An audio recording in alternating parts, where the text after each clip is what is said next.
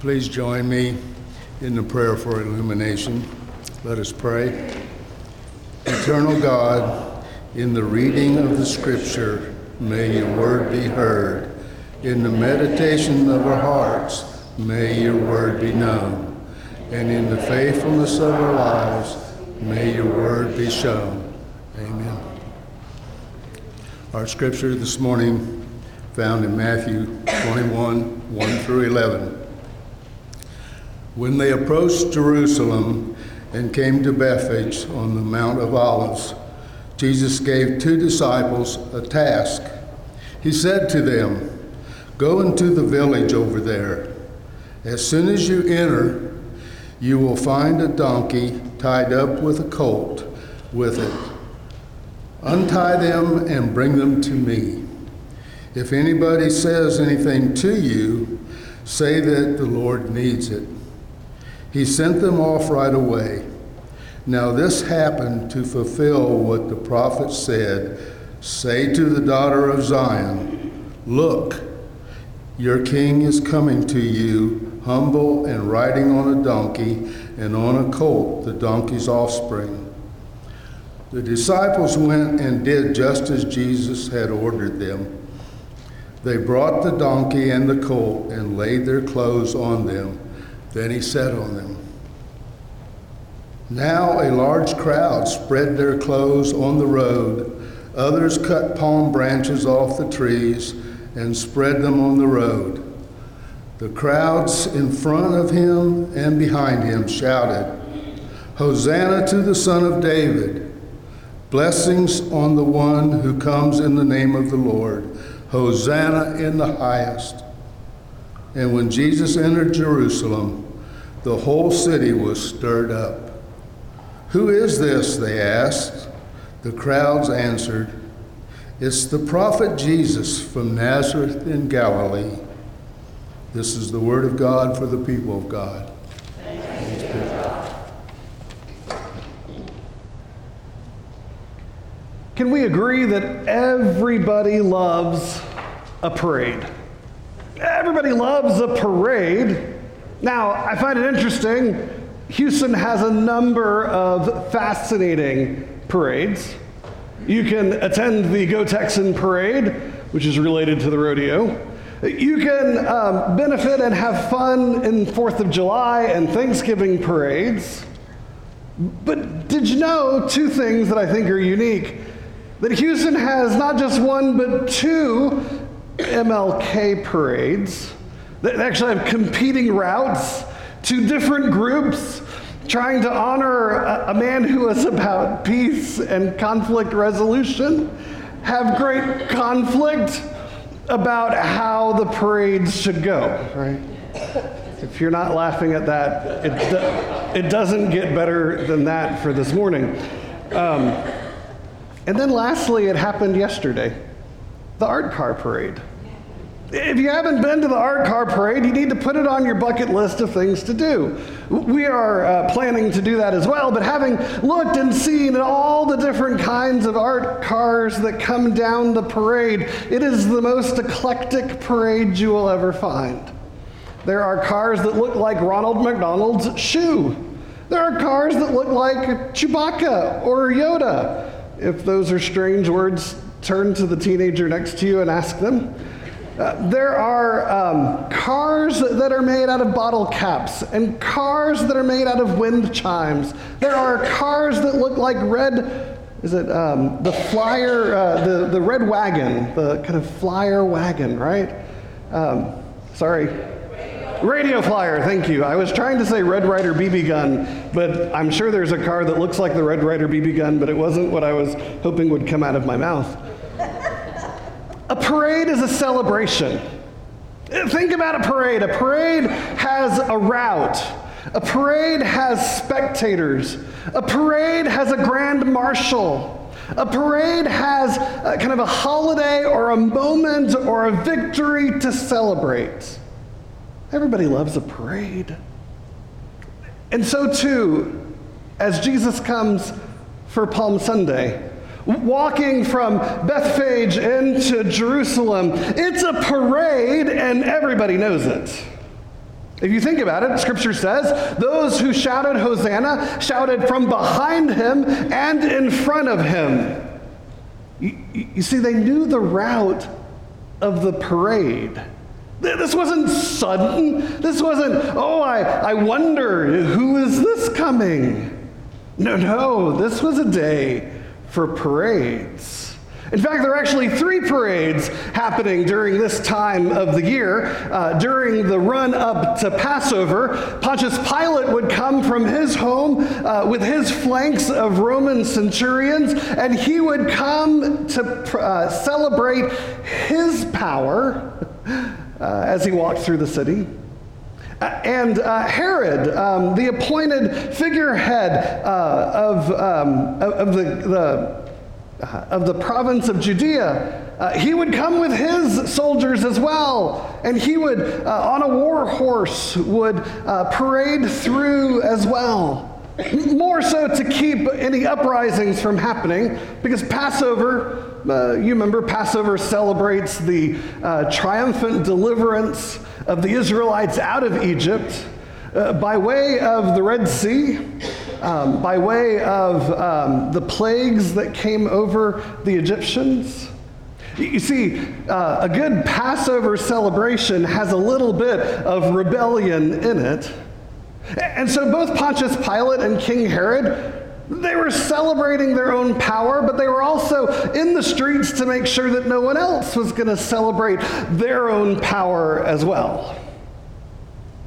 So Jesus begins a parade.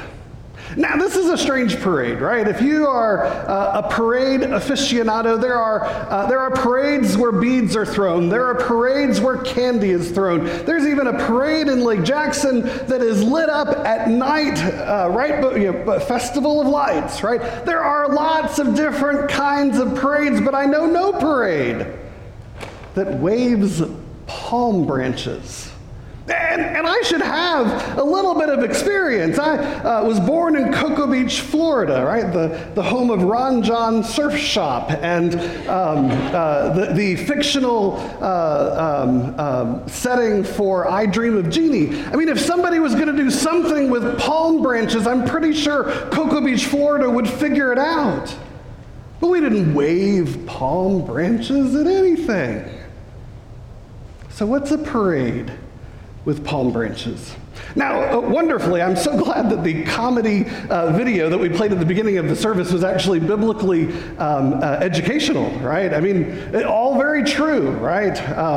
That the Ezekiel passage about welcoming a king on a donkey by laying cloaks and palm branches down as a sign of victory was not only something deeply rooted in the Israelites' history, but also very present in the culture of Rome. Anytime a conquering Roman general would come back to Rome having conquered some appropriate part of the frontier, there would be a parade through Rome. And in that parade there would be floats, and on the floats there would be the generals that were so brave. There would be depictions of battles. There would be floats with spoils of the war. There would be floats with prisoners of the war. The parade would tell the story of the conquering general's victory over those who were not yet part of the family of the Roman Empire. A parade. So as Jesus is walking through, not only do we hearken back to Israelite history of what it looks like for a king, not a conquering king, but a victorious, friendly king, to come not on a war horse, but to come on a donkey, a sign of peace, a sign of humility. I mean, I haven't had much experience with donkeys, but I imagine that donkeys and sheep have to be close in terms of the IQ scale of barnyard animals. Sheep don't do anything you ask them to do. You can pull a sheep by the lead rope on the front of the sheep. I don't even know what the front of the sheep's called. The head, the mouth, the nose, whatever you want to call it, right? I grew up in the woodlands. I didn't know what a dually was until I went to Stephen F. Austin. But if you turn around and you hit that sheep on the rear, boy, it'll take off and run. See, if it gets to choose where it gets to go, it'll go gladly. But if it gets any sense that you're interested in pulling it, it doesn't want to go. A donkey has to be similar in that regard. No one takes the frontier in a victorious, epic battle on the back of a donkey. So Jesus comes in on a donkey as a sign of a king being welcomed home, of a peaceful, conquering king, a king that comes in peace. But what is this thing about route? You know, they knew where the route was. People were lining up. They were ready, almost like you're in New Orleans, ready for the Mardi Gras celebration, right? They've got their palm branches or beads. They've got their route staked out. They know what they're going to do, and they know what they're going to celebrate. Well, when we look back over the holidays and holy days of the Jewish religion, one of those holidays and holy days was related to Yom Kippur and to a harvest festival called Sukkot. At Sukkot, families would gather together and create outdoor canopy areas. And in those canopy areas, they would stay out overnight, a number of nights, to remember how God provided for them when they were 40 days and 40 nights in the wilderness. But one of the things they also did is they gathered together branches, 4 kinds of branches. Branches from a citrus tree, branches that were from myrtle and more of an evergreen, and also palm branches as well. And they would wave these palm branches and other tree branches around in the midst of their canopy as a way to celebrate God's good creation and the good provision that God has for them. So here we are again on the parade route. Here we have people not only laying out their cloaks before Jesus, but waving palm branches, both in the Roman tradition of victory, but also in the ancient Israel tradition of knowing that God provides. And notice what the crowds are shouting, right? They're not shouting, "Go Texans." They're not shouting anything related to sports, right? What they're shouting is, Hosanna. Hosanna, a particularly Hebrew word. Hosanna means, in the most simplest way, save us. Now, the scripture translates it into Lord, save us. And so the crowd there, celebrating the provisions of God, the conquering and the peaceful king coming home, as the palm branches are waved, the crowd chants, Lord, save us. Save us from who? Save us most likely from the Roman Empire. Save us most likely from those who would do wrong to us. Save us from the world who seems to not understand what it means to be a Jew in that time and place. Lord, save us. What's one more kind of moment that we might say that the crowd knows what's going on? Well, in the midst of that Sukkot Harvest Festival, that festival where they make booths or canopies where they sit outside at night and celebrate how God provided for them in the 40 days and 40 nights of traveling 40 years of traveling through the desert after Passover. As they wave palm branches, and I got to be honest, I'm probably waving a palm branch too if I'm in, desert Palestine, no matter what time of the year it is. But as they're doing all of these actions that are deeply rooted in ancient Israelite history, as they're saying Hosanna, loud hosannas, they also must remember that there was a planned route into the city by the priests during Sukkot, and that the priests would walk that route every time that Sukkot was celebrated. And every festival in the Jewish holy days were multiple days. And so multiple days, each of these days in a row, the priests would march into the city. They would go straight to the temple, and the highlight of the day was the drawing of water and the pouring of water and wine over the altar. The Talmud says that if one has not seen the drawing of the water of Sukkot, then one has not lived a life yet. And so the highlight of this moment of seeing the water drawn and poured over the altar with wine was one of those high holy days for these people. And so watching Jesus triumphantly enter into Jerusalem, you say, well, wait a minute, what does that have anything to do with priests and water? Let's not forget that Jesus called himself what? The water of life, the living water. And then he talked about the temple becoming a wellspring of that living water. And you can go back to Ezekiel, there's a prophetic image of a stream of new water flowing from the temple, from the altar itself. And Ezekiel, who sounds much like an engineer, is measuring the flow, the height, the depth, and the width of that water. And the purpose of measuring it is to show how overwhelming and powerful the provision of God can be. So friends, let's be sure we know that this was not a ragtag army, that this was not a couple of rabble-rousers gathered together on a random day, but this was a moment for a parade, that the route was known, that the actions were scripted, that the celebration was profound, for their king was coming home. Their priest was going to pull the water, that God's provision would be overwhelming and enough. I enjoy reading a number of folks. One particularly is named Leonard Sweet. And apparently Leonard Sweet and the guys that put the video together today must have been on the same side.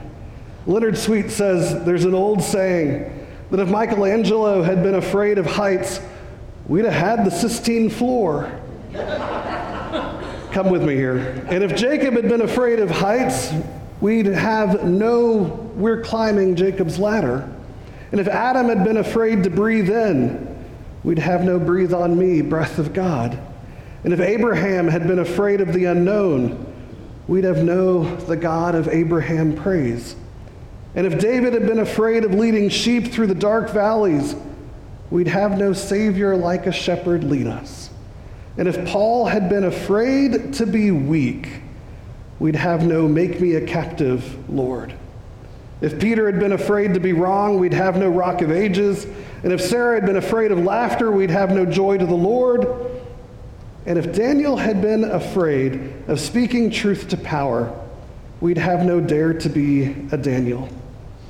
And lastly, if two disciples had been afraid of breaking the rules, we'd have no Palm Sunday. Never forget that during Holy Week, you are swept up into the script of holy and powerful drama. But it does not negate your part to act with conscience, to act in congruence with your call, to be who God has called you to be, the light of the world and the salt of the earth. Hosanna, Hosanna, Lord save us. In the name of the Father, the Son, and the Holy Spirit, amen.